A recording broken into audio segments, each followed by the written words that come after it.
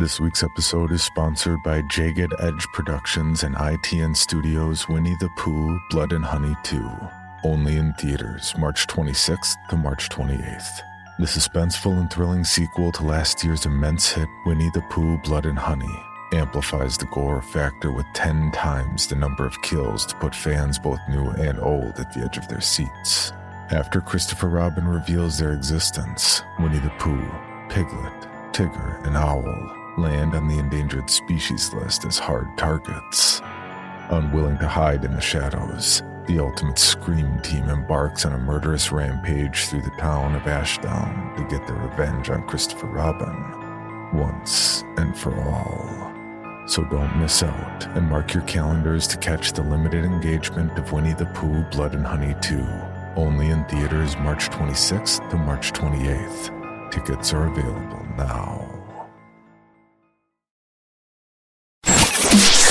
This is the Bloody Disgusting Podcast Network. I mean, at that point, just stay home, right? It's a horror movie. Yes, but it doesn't make any sense. It's not supposed to make sense. It's supposed to make you sick. Boils and ghouls, lock your doors and strap yourselves in.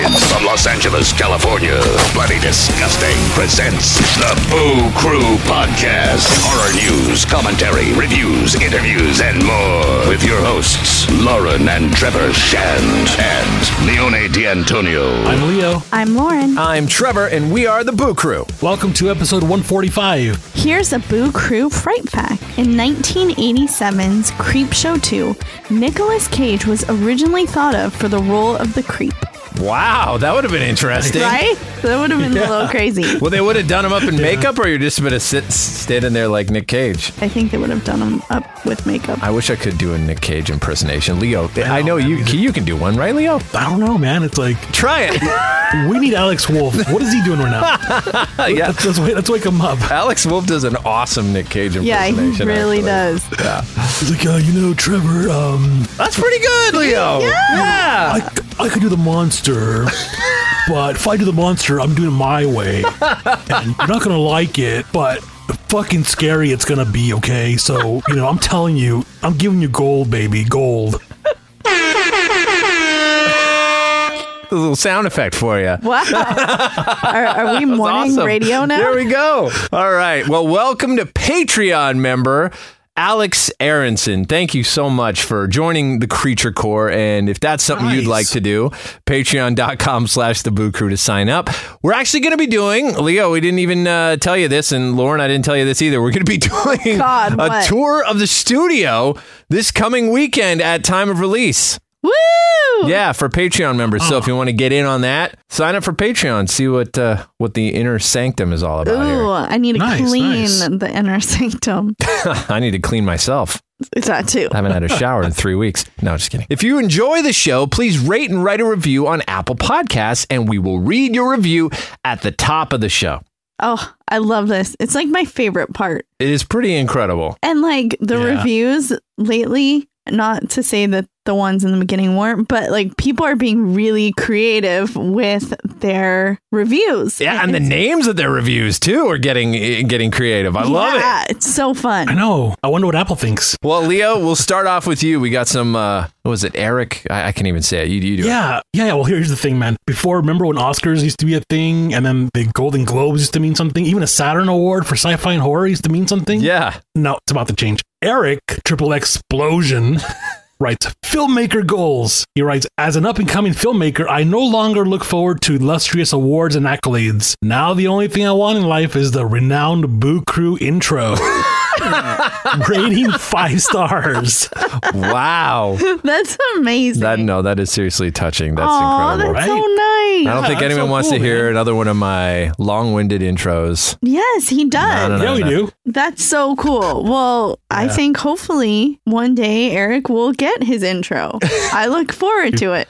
Eric, you never know. Eric, we love to stay on top of your filmmaking endeavors, so definitely stay in touch with us, and we will definitely have you in here one day, and you will get that intro, Eric. Triple Explosion. All right. And then we'll have to play this clip of this show. That's right. Going back and we're like, oh my gosh, can you believe it? We were talking like X amount of years ago about this. There we go.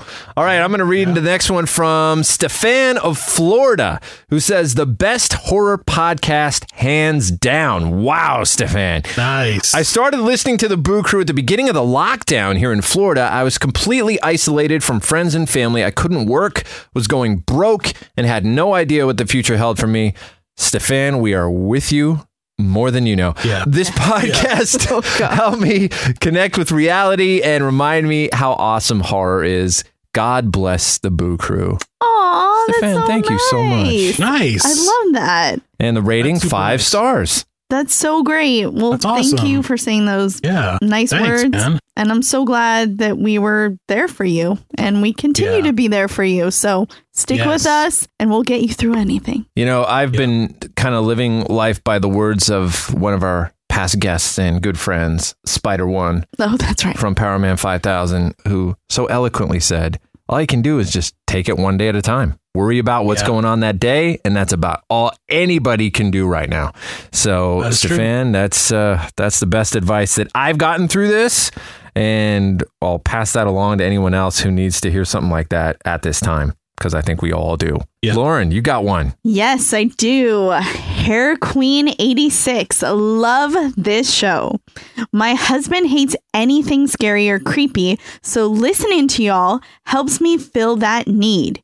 Y'all are so funny and very personable and welcoming to each of your guests.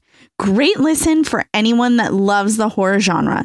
Keep up the great work. Rating 5 stars. Woo! Hair Queen 86. Thank you so much. I get that your husband, horror's not for everybody, right? I mean, I think it should be for everybody, but some of your best friends who don't like horror at all actually listen to the show too, right, Lauren? Yeah, that's true. Yeah. Yeah, they don't. They're scared of it. And my niece Nicole, she doesn't like horror. Jody! Yeah. This is where we shout out Jody. Jody doesn't really like horror, right? That's right. And she's probably listening right now. That's right. Jody, thanks for listening, even though you don't like horror. Hopefully there's something that we have redeemable that you can latch onto a little bit, maybe. Yeah. All right. On this episode, Lauren wasn't able to attend, and she missed a doozy. Leo and I are joined by writer-director Dave Franco, who, Lauren, you love Dave Franco. We went and saw the Neighbors movies, right? I do love Dave Franco, and I was very sad to miss. But remember that time we went to iPic and we watched Neighbors 2?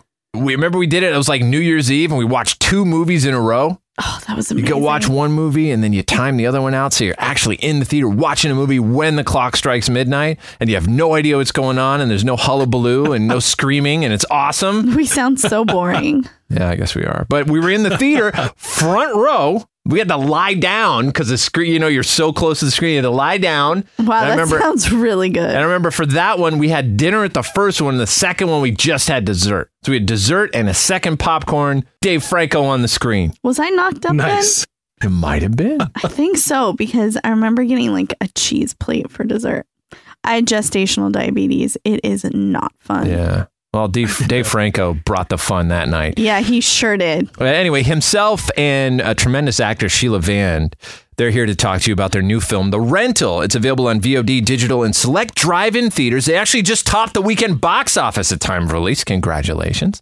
Hear about their own personal horror faves, finding the perfect home rental, bloody blankets, creepy abandoned cars. And we get into a little one of Sheila's other projects, the fantastic A Girl Walks Home Alone at Night. Episode 145 starts now. Hey, this is Dave Franco. And this is Sheila Van. You are checking into another terrifying episode of The Boo Crew. The Boo Crew dusts a fright flick off the shelf for horror homework. We're going to go around the room and around the World Wide Web, all the way out to Leo in beautiful downtown Eagle Rock. To each highlight a horror flick to each other and possibly even to you that we consider a must-see or perhaps worth a revisit, starting as usual with Leo. Alrighty, I had this movie on my list, and I took the recommendation of one of our faithful, loyal listeners, Skeleton Spice. She says, guys, you gotta check out The Beach House. Oh! We got the same movie. Oh my God. Stop. We are not a morning show. No, you gotta have the sound effect. No, what the hell got into you? Come on. This is not morning radio. Oh my God. I'm sorry I got a new you're toy. listening to this. I'm going to break that fucking toy. Well, this is a rare thing. Very rare do we ever, we don't talk before we record, right? So sometimes they pick the same movie, and this is one of those situations. Random time. So that's why we had to play all this annoying shit? No, it's cool. Okay, Leo, sorry. you like the Cool. you like the sound effects, right, Leo? Yeah, it's funny. It's like glitter. It's glitter. What do you mean? It's the glitter of radio. Like the glitter, like the movie, the Mariah Carey movie? No, glitter? it's like the shine, the shimmer. Oh, okay. Yeah. The spice, the skeleton spice, That's if you will. right. Yeah. This movie, directorial debut for Jeffrey A. Brown, written by himself also. It's just one of those things that popped up on Shudder, I believe. They signed the exclusives to lock this film down so that they could have the exclusive rights to it after screening the film festivals, last year. Quick fact about Jeff Brown. He's also a location manager for films that Lauren likes, like P.S. I Love You. He worked on that. And Spider-Man 3 and The Dead Don't Die. And in between gigs, he would write scripts, and this is one of them. I like when people do that because they're, their day job is to be in the thick of the movies and scout locations and all that. And they have like the best ideas for a movie. And in this case, he picked the location that ended up being one of the producer's father's home, actually. The basic premise of this movie is it's just a romantic getaway for two troubled college sweethearts that turns into a struggle for survival when unexpected guests and the surrounding environment exhibit signs of a mysterious infection. And this movie stars, really, it has four main actors in the movie. Like, it's the minimal cast. Liana Liberato as Emily Noah Legras, Randall, Jake Weber as Mitch, and Marianne Nagel as Jane. Jake Weber, he was in 2004's Dawn of the Dead.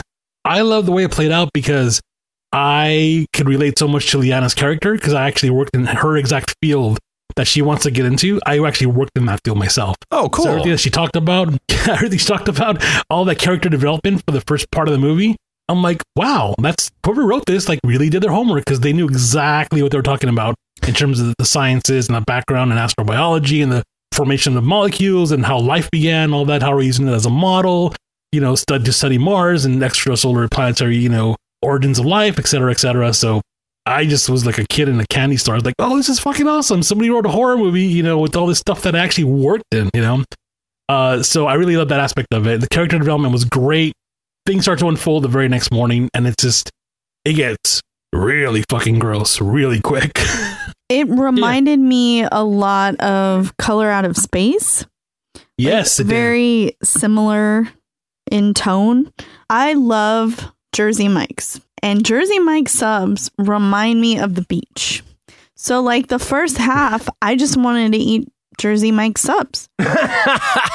But then I don't understand the connection. Because it's like, I tried to like figure out what it was that makes it remind me of the beach. And I think it's Mike's Way. I think it's like the saltiness of the vinegar. Mixed with the salt and pepper. Is that the sand? That's right. It's very fresh. And it's like you eat sandwiches on the beach. I used to eat Subway on the beach, but now I eat Jersey Mike's on the beach. Are we sponsored by Jersey Mike's? It sounded like an ad for Jersey Mike's. We really should. You wish we were. I wish. Because then they would send me free sandwiches. But things got nasty and I didn't want my sandwich anymore. I was just grossed out. You know what I would recommend, though, to anyone to see this movie as well, is to go in as dark as you can. And don't watch a trailer. Don't watch anything. There's this club in Hollywood called the Magic Castle, right? Leo, you've been there. Yeah. With you guys, yeah. Yeah, private magic club in Hollywood. And there's this guy who did a magic show there that we watched, Andrew Goldenhirsch. Remember this guy, Lauren? Yes, I do. Right? Magician. Did an amazing show. Did some sleight of hand and illusion tricks. His last trick... Oh, that was fucking crazy. ...was he got in a straitjacket. Like, he's been on stage the whole time. He hasn't left the stage. He gets a straitjacket, and he gets an audience member to wrap him up in the straitjacket, right? He hasn't left your sight the whole time. He proceeds to escape from the padlocked straitjacket and pull out 2 live chickens. Crazy. During the escape. Oh, Jesus. And that's kind of the feeling I got while watching this movie. There's all these misdirects, and you don't really see what's happening. There's all these different storylines you could see happening as the story's unfolding. Right. And by the time it gets to the end, it's like this magic trick. And the end is terrifying, especially considering what's going on in the world today. And this movie wasn't made with the pandemic in mind by any stretch of the imagination, but the parallels are insane. Yeah. And it's really like a very darker look. I've read some people reviewing the film saying they didn't understand the ending. And I was a little bit surprised by that. They foreshadow it. And it's brilliant what happens at the end. And it makes it so much more scary. Yeah. Yep. And this movie, I got to say, I was thinking about it all day today. We saw it the other night. I was thinking about it all day today. I was thinking about Jersey Mike's all day. There you go. Well, teach their own, right? Yep. And Leo, what did you think? I thought the Jake Weber and Marianne Nagel, who played the odd couple that they didn't think was going to be there. They do this acting style I refer to as A24. It's not an A24 film, but it's got Art that House 24. You know, that's like a uncomfortable, weird. There's something weird right? about them. There's something off. Right. I wonder if they offer like an A24 class. Acting class? Yeah. That sounds like a SNL sketch. But you're right, that you nailed it, though. You nailed it, because you're right. You're watching them and you're like, why are these two kids like normal and why are these two adults off? Yeah, like, didn't you think throughout certain times, again, without giving things away, like, didn't you think you figured out what was going to happen? And that's not what happened. Right.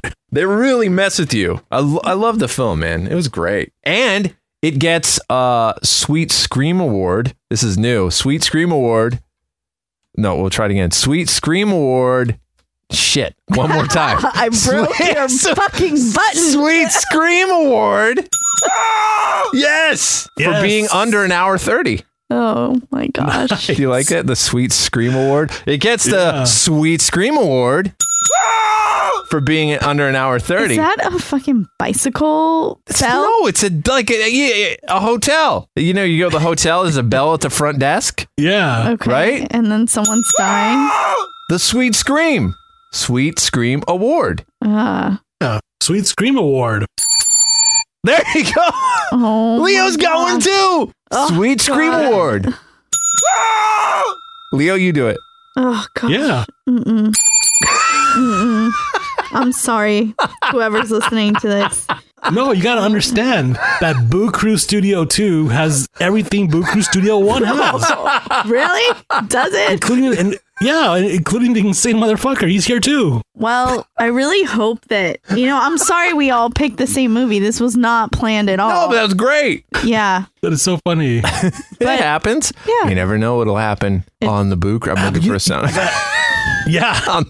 You never know what'll happen on the Boo Crew. Oh my gosh, I'm so breaking. I gotta say though that I don't know who scouted this movie. Maybe Jeffrey did it himself. But man, what a cool location! Like I want to go there. Yeah, that was beautiful. Cape Cod in the off season. I do want to talk about. We did watch one episode of Unsolved Mysteries about the aliens, and that was really fucking scary. And now I really think there are aliens. Not that I ever doubted it, because Trevor and I once saw a UFO on Christmas Eve and we called the UFO hotline. And we did. And the man thought we were crazy or... You called the UFO hotline and we got harassed. Scolded. Not harassed, but just scolded. Scolded. You probably talked to Seth Shostak from the Mutual UFO Network. I don't know who it was, but it was late at night and I think I woke him up and he was mad. Yeah, right. You saw a UFO.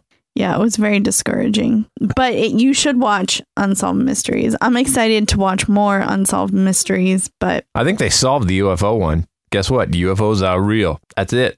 Solved. Well, these people were abducted. Yeah, that was horrible. That's super scary. Leo, if you could have the choice, like if you could be abducted, would you? And live with the trauma, but at least for sure that there are aliens and you'd get kind of a front row seat to that? He asked me Or would the you same rather question. not have anything to do with that? I'm going to go with no. Nobody in the world's going to believe me. But will it matter? Would it matter if no one believed you? If you knew yourself? Because now I have double trauma. It's like you go through that traumatic experience and then you come back, and then whatever they did to you, brainwash you or poke you, whatever, you come back and then you tell the story, and people are like, I don't fucking believe you, dude. You're fucking nuts, you know? I mean, people talk about that with paranormal experiences as well, right? People say, You hey, can't would even you watch some Demon people House. I didn't say I would, but some people would be like, hey, they invite a paranormal experience because they want to know for themselves to be able to say, yes, it's real, right? Okay, and but I think I'm people are like that asking with you. aliens. Myself, I definitely do not welcome a paranormal experience. Because I do very much believe it's real. I don't think I need any proof. And aliens, I mean, I'm pretty well convinced. I'm convinced. My I don't mom know if I even wanna- believed that there were UFOs or life on other planets. She said it was very naive of us to think that we would be the only ones. Leo, what do you think? Scientist? Definitely. There's that famous Drake equation that was sent out. God, when was it? It was like Voyager or something, like back in the 70s. And it has that Francis Drake equation in some kind of a reel or disc, whatever, and has that formula that basically you can calculate, the possibilities of life on other planets, right? And I guess they revisited that equation recently, like a couple of weeks ago, and they concluded that the number's not that big. Like, it might have been something like 250 or something that possibly right now, not that far away, like could habit life. So I was like, man, that's crazy. The number, and these are like Goldilocks zones, like places just like Earth, perfect conditions, possible water, that doesn't freeze, doesn't get too hot. So who knows, man? It's like, but I don't know. We're either going to find out really quick here because Tom DeLonge's on top of it, and all these people that are leaking stories and writing stories in the New York Times and all that. And, so I think we're gonna find out something interesting very quickly. I don't want to meet an alien. I think Leo's an alien. E.T. You're hacking your way through another episode of The Boo Crew. Charlie! Tell me that's not a camera. Get through the night. We leave first thing in the morning. What's going on? I don't know.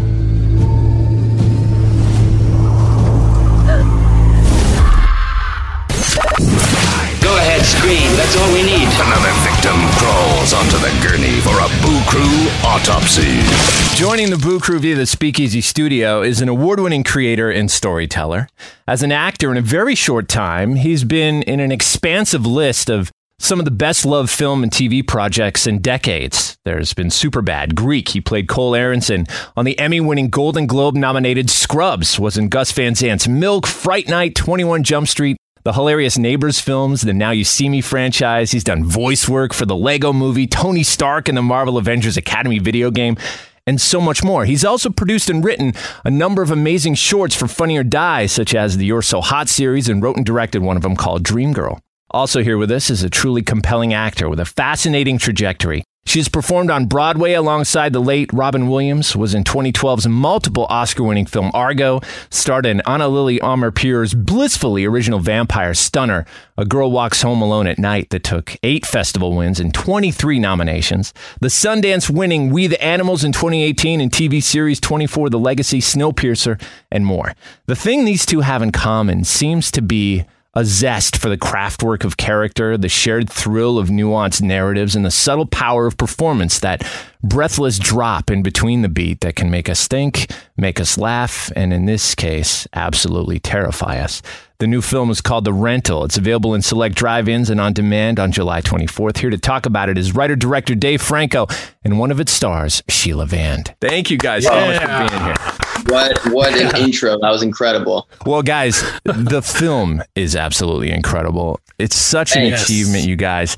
It's terrifying. It's also unflinchingly cruel. It also does what the greatest horror stories of all time do, and that is reflect the real world back onto the viewer, which in this case is that blind trust we give peer-to-peer home rentals. And you can even take it to delivery if you want to. There's a whole thing in society right now where we have that innate trust that no one seems to question. Where does the story of creating this story begin for you, Dave? Yeah, you've already touched on it. It was all inspired by my own paranoia about the concept of home sharing, and just thinking about the fact that the country is as divided as it's ever been, and no one trusts each other, yet we trust staying in the home of a stranger simply because of a few positive reviews online. And the truth is, while we were filming the movie, there were articles coming out every week about homeowners who had hidden cameras in their places. And all that being said, I still use all of the home sharing apps. In fact, I was staying in an Airbnb while filming this movie. And I think I was just trying to explore that disconnect where, we are all aware of the risks of staying in a stranger's home, but we don't think anything will actually happen to us. Is that the one where I had heard that you woke and there was actually a blood stain on your blanket? No, that did not happen during the filming of this movie. Oh, okay, that was a prior stay. That was actually, I haven't had any nightmare Airbnb stories, but yeah, that was my nightmare hotel room story where they had changed over my room that day. I went to bed that night, woke up, and there was a splotch of dried blood next to my face. And I checked my body and I was not bleeding. And so that was, I guess, the new sheet that they had put on the bed for that day. And I quickly moved to a new hotel. Yeah, this movie has a unique take on rentals and Airbnb and the discoveries made at such places. Have either of you had experiences where odd things were discovered on such properties?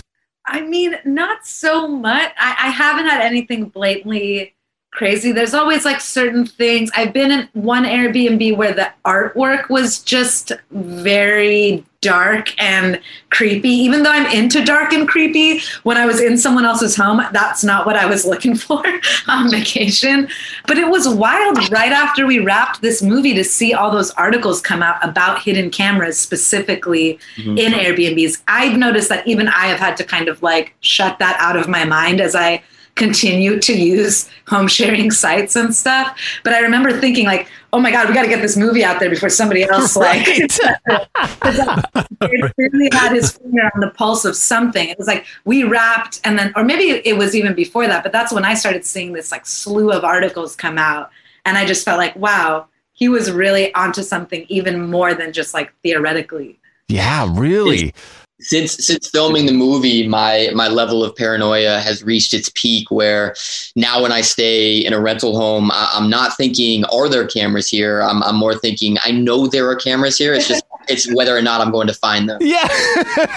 Well, that's another thing this movie does so great is that it's one of those films that people will take home for them and it will become part of the discussion probably forever. I know I'm never going to be the same after watching this movie. I will.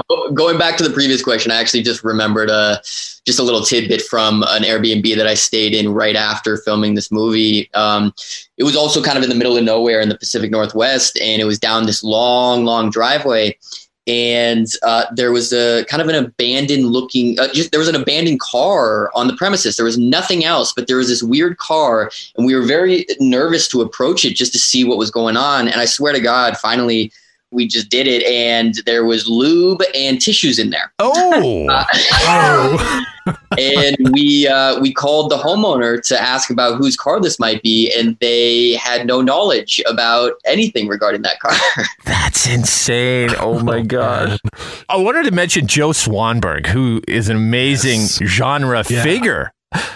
Fans will know him from things like You're Next, and he directed The Sick Thing That Happened to Emily when she was younger for 2012's VHS, which is incredible. What is it about Joe Swanberg's writing style that you love? I worked with Joe on his Netflix series Easy, and we got along really well and realized that we had similar sensibilities, including our love of horror films. And the reason I really wanted to work with him on this one is because his main strengths lie in character and relationships. And so our goal from the beginning was let's write this this tense character or this tense relationship drama where the interpersonal issues between these characters is hopefully just as thrilling as the fact that there's a psycho villain lurking in the shadows. And so at its core, this movie really is about the characters and their relationships. And then we kind of sprinkle the horror elements on top to accentuate the problems that they're going through. And Sheila, how did you first come aboard this monster, and what did you love about the script, the way it was written?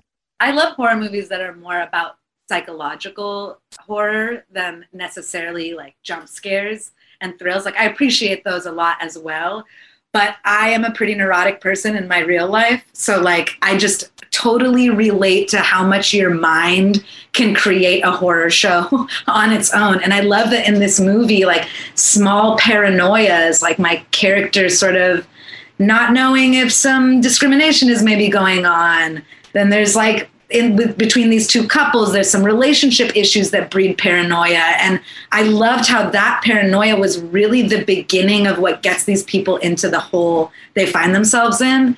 To me, that just feels like more scary than just a creature or some fantastical villain that, you know, you can watch a movie like that and get scared, but at the end of the day, you can say, well, that monster doesn't really exist, so I don't have to worry about it. Whereas with this movie, it's like, this monster does exist. This privacy concern, even like infidelity concerns, like trusting your partner, trusting your friends, all of these like elements are at play here. And it makes it all the more scary to me that it's something that could really happen. Yeah, no, for sure. The Boo Crew will be right back. It is midnight on a tropical island. A beautiful young girl's long hair streams against the coral reef. Her beautiful body is caressed by the tide. Suddenly, a decayed hand rises up and blood-drenched jaws move to bite her. The living dead walk again. Zombie. They are decaying. They are missing from their graves. They live and hunger for your flesh. There is no place you can hide. Zombie, you are what they eat. No one under 17 will be admitted. Zombie.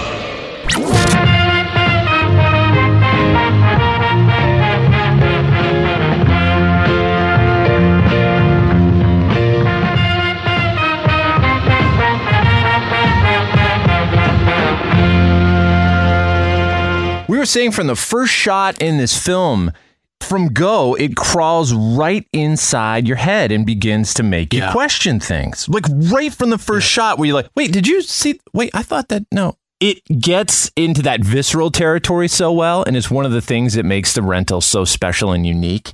It's those little decisions and subtleties that we were talking about that latch onto us. For example, the things you were talking about, Sheila. Also, one thing that did it for me was just the fact that Josh insisting on bringing his dog to an Airbnb that doesn't allow dog. I was so anxious about that fact that was the horror movie for me.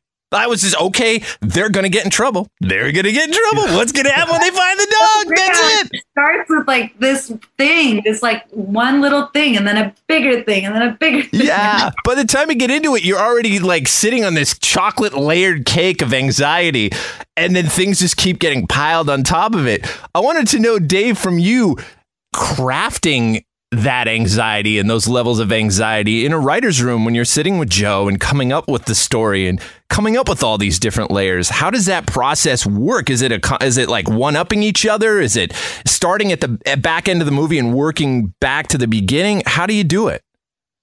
Well, I'll start by saying that the addition of the dog was actually, it came pretty late in the process. And what we realized was everything that you're saying, you know, the fact that they're not supposed to have a pet there and they bring the pet, that adds immediate tension. And then also just having a dog there throughout the film adds this underlying feelings of like, please don't let something happen to the dog. And in addition to that, it was just like, you know, just ramping everything up slowly, where then the characters show up at the house and they're dealing with this homeowner who seems a little sketchy and maybe is slightly racist towards Sheila's character. And so it's all just adding up. And then, you know, the conflict between the kind of Sheila and the two brother characters and both of their relationships with her and how that manifests itself when the brothers are dealing with each other.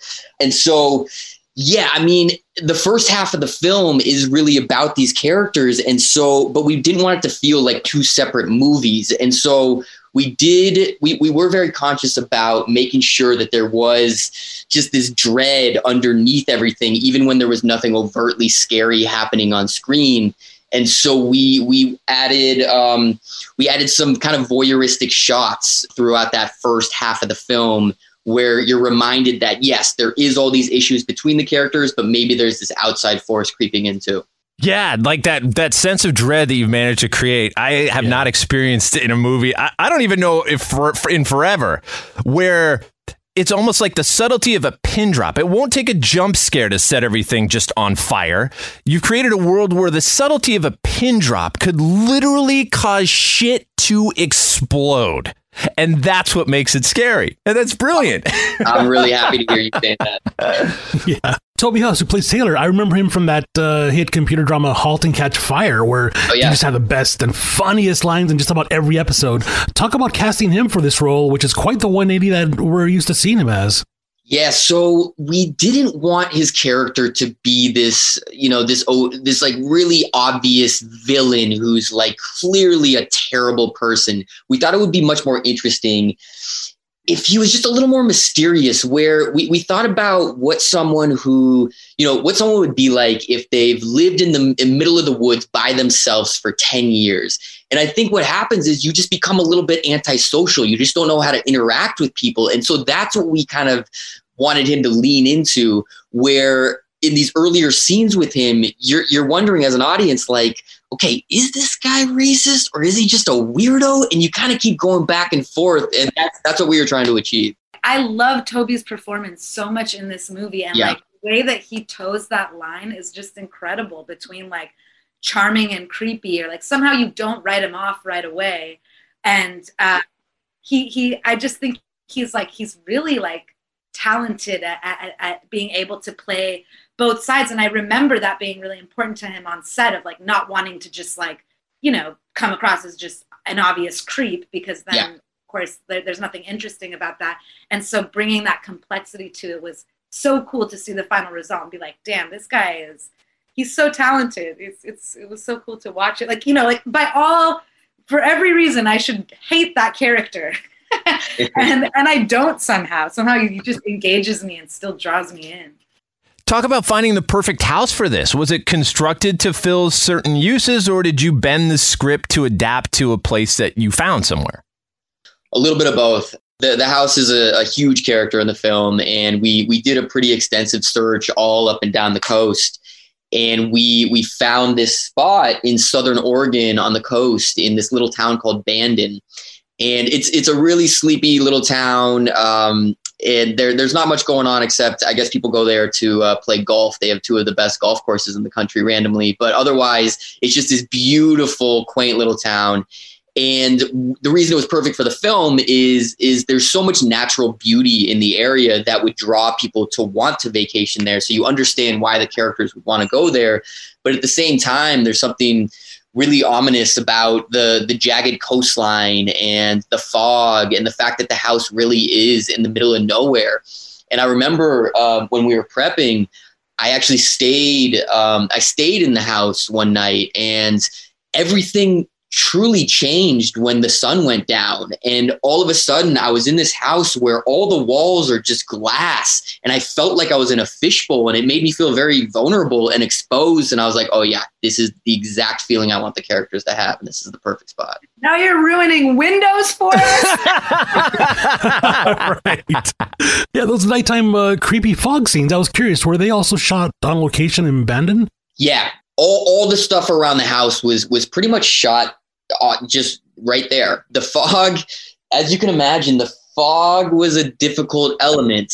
There is natural fog in the area, but we had these massive machines that we brought in too. And one thing I didn't anticipate was in Southern Oregon on the coast, there's sometimes 50-mile-per-hour winds, and that's going to make your life a nightmare when you're dealing with fog. But we had an incredible special effects team who killed themselves for this. And honestly, everyone on set stepped up and really helped out in a way that, like, there was this kind of lawnmower looking device that if you ran with it, it would spit fog out. And the script supervisor and the art department and everyone just took turns with this lawnmower. And felt like a real team effort to make this fog look as real as possible. Sheila, as such a magnetic storyteller, and you're working with an amazing collection of actors here. Alison Brie from Glow and Scream 4, and Jeremy Allen White from Shameless, and Dan Stevens, of course, from The Guest, which was amazing, and The Beauty and the Beast. What did the confines of a one-location set bring out in this, what is really an ensemble performance? It was great. It felt a little more like theater, because I felt like since we had just this one location, it was almost like a stage in the theater, like you go there and because it's so contained, you can get even more insulated and into the project. I think more inside the center of it all. That doesn't always work that way. I think it helped that it was such a big house.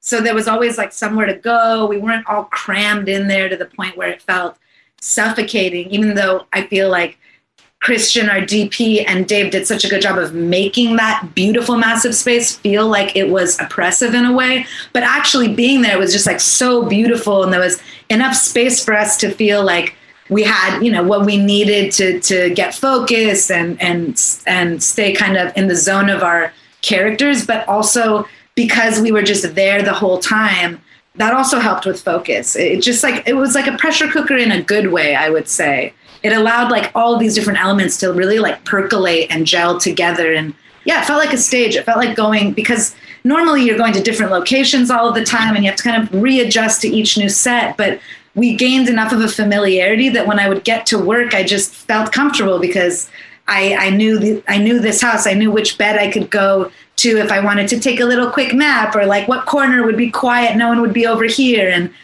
I appreciated going back to the same place every time and having like a relationship with the space. Yeah, and the house really was at the end of this 2-mile narrow dirt road through the woods. And so once we were there, we kind of didn't have a choice. We couldn't really go anywhere, and the actors. There's no cell service. You couldn't be just on social media distracted. You just kind of had to focus. Exactly. What are the benefits of being directed by an actor such as Dave, who is perhaps a creative shorthand when it comes to the art of what it is that you were trying to achieve on the other side of that camera? There's so many benefits. I just felt like he not only respected our process more like intrinsically and deeply, but also knew how to talk to us in a way that just felt like it was cutting right through. Whereas sometimes I think you're taught as a director to like not tell an actor what to do directly. Like there's this weird thing of like, don't give a line reading, or kind of like walking on eggshells around it so that you help them figure it out. And I'm not one of those actors that's into that. I just want to know what you want and then to get there fast. And because Dave knew exactly what he wanted, it was really easy. And I think probably being an actor, I felt like even whatever I brought, I felt like he knows firsthand what it takes to bring that, to get there. And so it made me feel valued in a way I don't always feel valued. What I'll say too is it was fun for me to work with all the actors and see that they all have different processes and they all succeed in different ways. And so like with Sheila, we would have these long talks even about like one single word sometimes. Wow. And I loved it. Like Sheila, it just showed me how dedicated she was and how much she was thinking about this character. And so we would get like really existential about a single word. And it was so great because we could do that, Exactly. Like I feel like you can't collaborate if people are afraid to just like disagree maybe, or just like figure it out together in that way. And it was nice to have those conversations. It's like, and even the pushback I really appreciated, because I felt like you took me to places I wouldn't necessarily have gone right away. And then when I saw the final product, I was so proud of it. And I knew that part of that was a huge part of that was the direction you took all of us in, I think, to like explore subtlety in the first 3/4 of the movie and to like allow things to that certain things were reading, even if we weren't sure if they were reading. And I could trust Dave because he's an actor. I'm like, he's looking at it the way I would look at it. So when he says, but that thing you think you're doing isn't really coming across, it was never offensive. It was just like,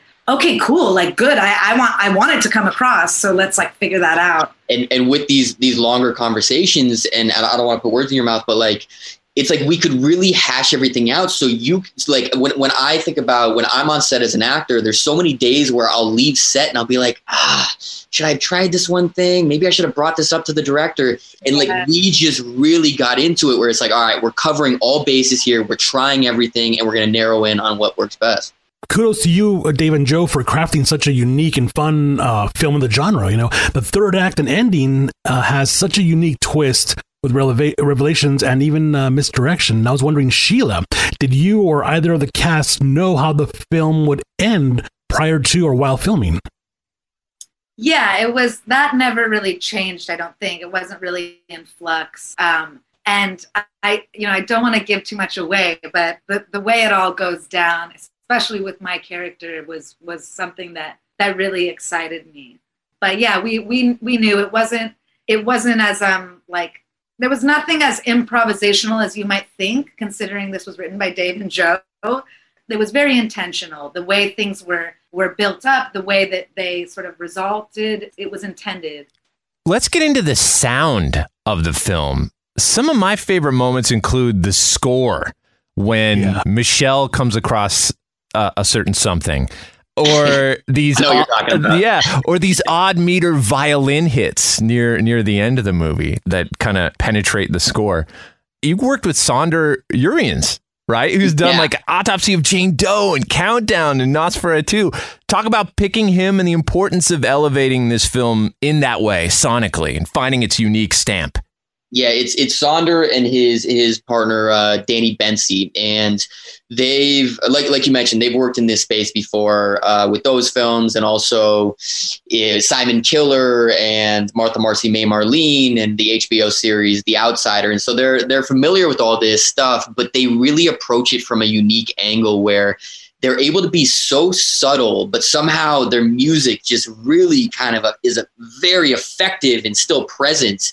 And like, for example, I think about, there's a long sequence later on in the film where they put this kind of like underlying rhythm that almost sounds like a heartbeat. And what that does psychologically, and not to get too heady about this, but I think it makes you aware of your own heartbeat, which in turn makes your own heartbeat start to go a little quicker. And before you know it, you're a little bit out of breath. And so they just know how to just kind of like play with your emotions like that in a really subtle way. And I really love those guys, and I think they can do anything. As a first-time feature director, is there a scene in the film, a particular scene that you found defines your style? If you had to show someone kind of your calling card scene from the film, or that you felt at the time was coming out exactly how you envisioned? That's a really great question. I have to think about that, but I'm gonna, just off the top of my head, some of the scenes that I really love are what Sheila kind of alluded to earlier, the scenes where they kind of unfold like we're watching a play, where it's these wider shots where all of the actors are in the frame together, and it was just like these shots that we had to really put a lot of time thinking about, because of how everyone's moving in and out of the scene, and how the camera kind of follows them, and how the camera lands on the right person at the right time. I guess those are some of the shots and scenes that I'm most proud of. And what is it about storytelling within this horror space that you enjoy so much? I just love horror films. I'm just a big fan, and most people know me from the comedies I've acted in, but as a viewer, there's nothing I love more than a horror film. And I think a lot of these young genre filmmakers are making really exciting movies right now. I think about people like Ari Aster and Jordan Peele and Jennifer Kent and Amy Seimetz, Jeremy Saulnier, Sean Durkin, and they approach everything just from a really smart, tasteful angle, and that feels really just coming from a place that you haven't seen before. It all feels very unique and original, and they all just speaking in general, they all make these projects that they take their time to really creep up on you, and then when they take their punches, they land really hard, and ultimately those films linger with me for a long time after I watched them, as opposed to some films which, have somewhat stock two-dimensional characters and the main thing that they're prioritizing is jump scares, which can be really fun, but sometimes those films just kind of feel a little disposable and you forget about them the moment you finish watching them. Now that you mentioned that, I'd love to know from the both of you about your horror history. What was the movie or experience that started it all for you? Growing up, I was scared of horror movies. I'm a total scaredy cat in real life. I'm such a chicken. So it wasn't until later that I realized that having a safe space to be scared was actually very useful for me. But I will say that I still like being in horror movies more than I like watching them because I still get so scared. And I feel like being in them, I get to like feel some sense of control over my fear.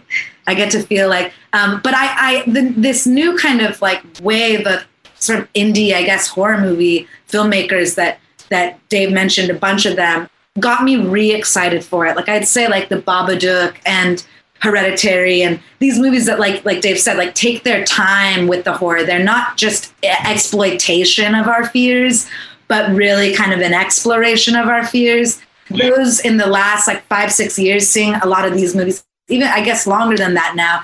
And then also some of the stuff from like back in the day in the 70s that just goes for it, that's like all the way, like maximum gore and stuff. I get excited by that stuff because it's like operatic to me. It's like opera. It's just so heightened. It's like a painting or something. I appreciate that stuff that breaks out of the box of normalcy.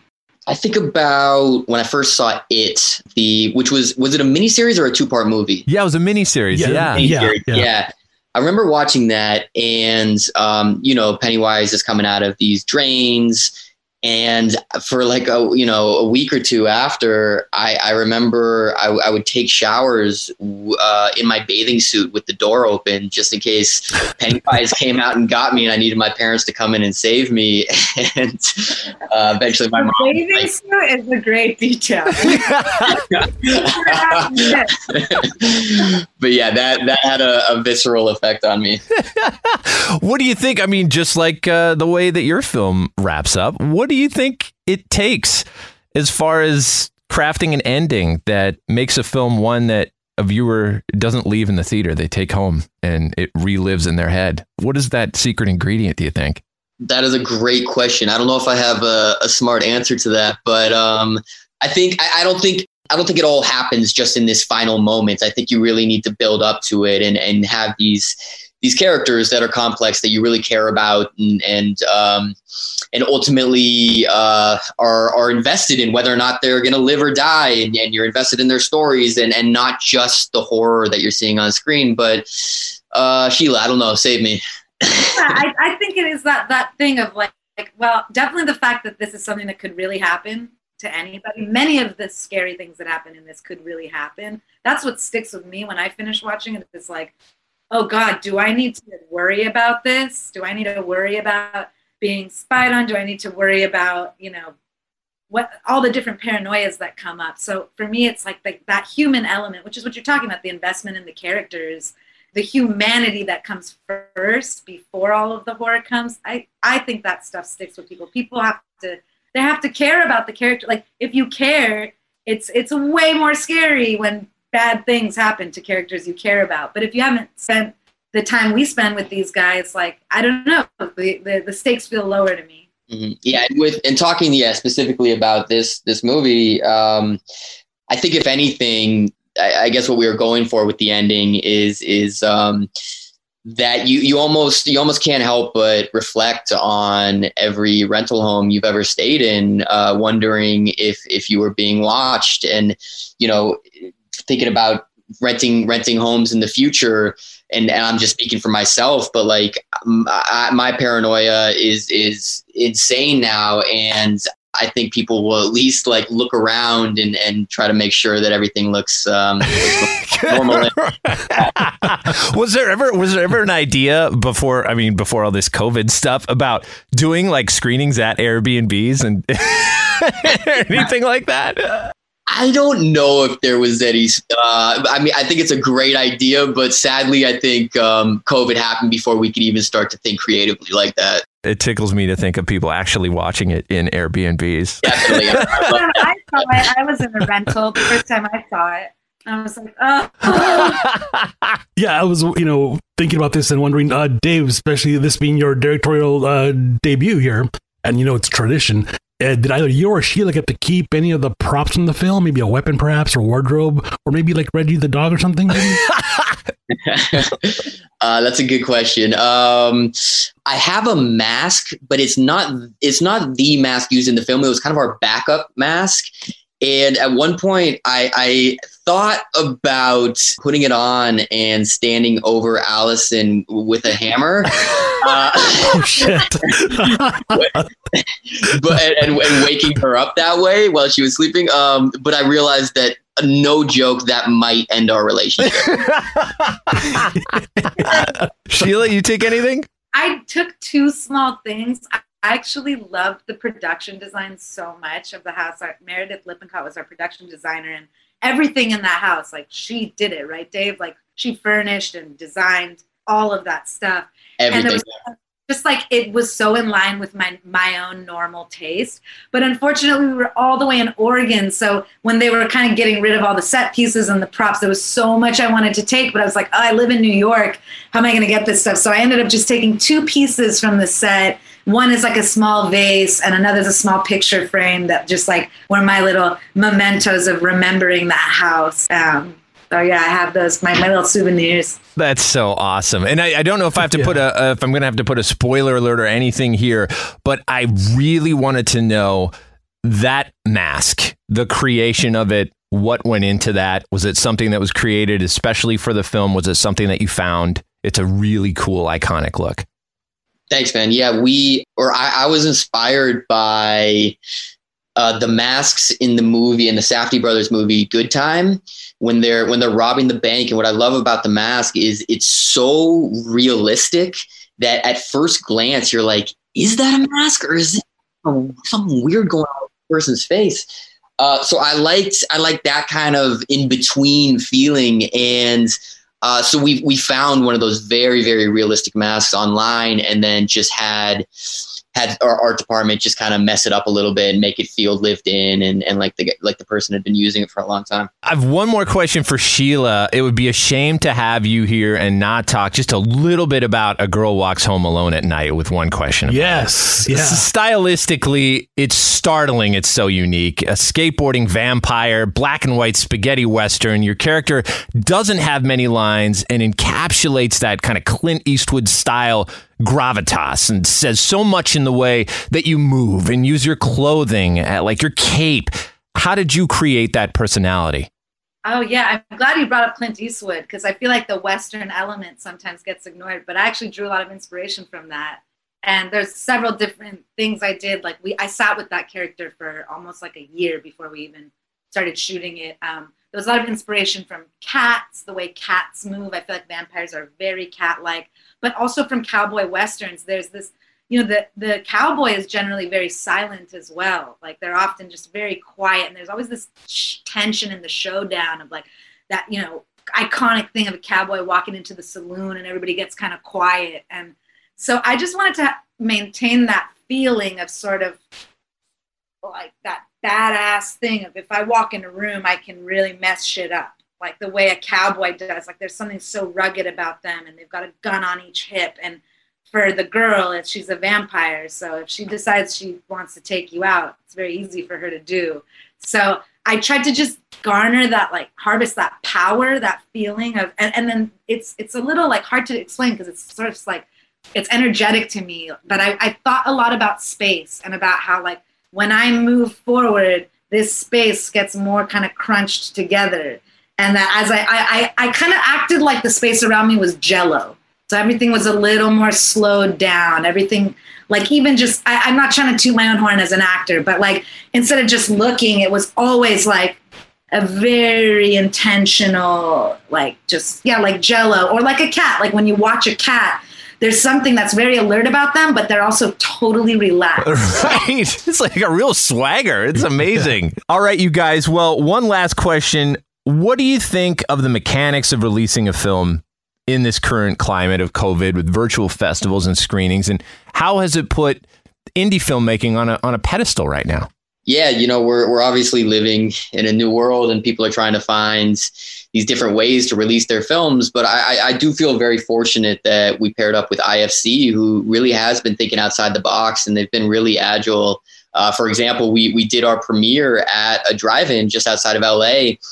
And it wasn't, it's not exactly what I imagined for the first public screening of the film, but in certain ways it was better and it was more fun, because I think about standard premieres, and they can tend to be a little bit stuffy, and they make me a little anxious with the red carpet and all of that. And this was the opposite. It just felt very relaxed, and it didn't feel like there was a spotlight on me or the cast. It was more this communal experience where all these people had been cooped up in their homes for so long, and it was just a bunch of movie lovers coming together to have a joint experience, which is a rare thing these days. And then going off what you're saying just about indie movies having a little bit of a platform. Yeah, I mean, part of it is that a lot of these bigger blockbusters are having to push. And so there's, we're not having to compete with those massive films.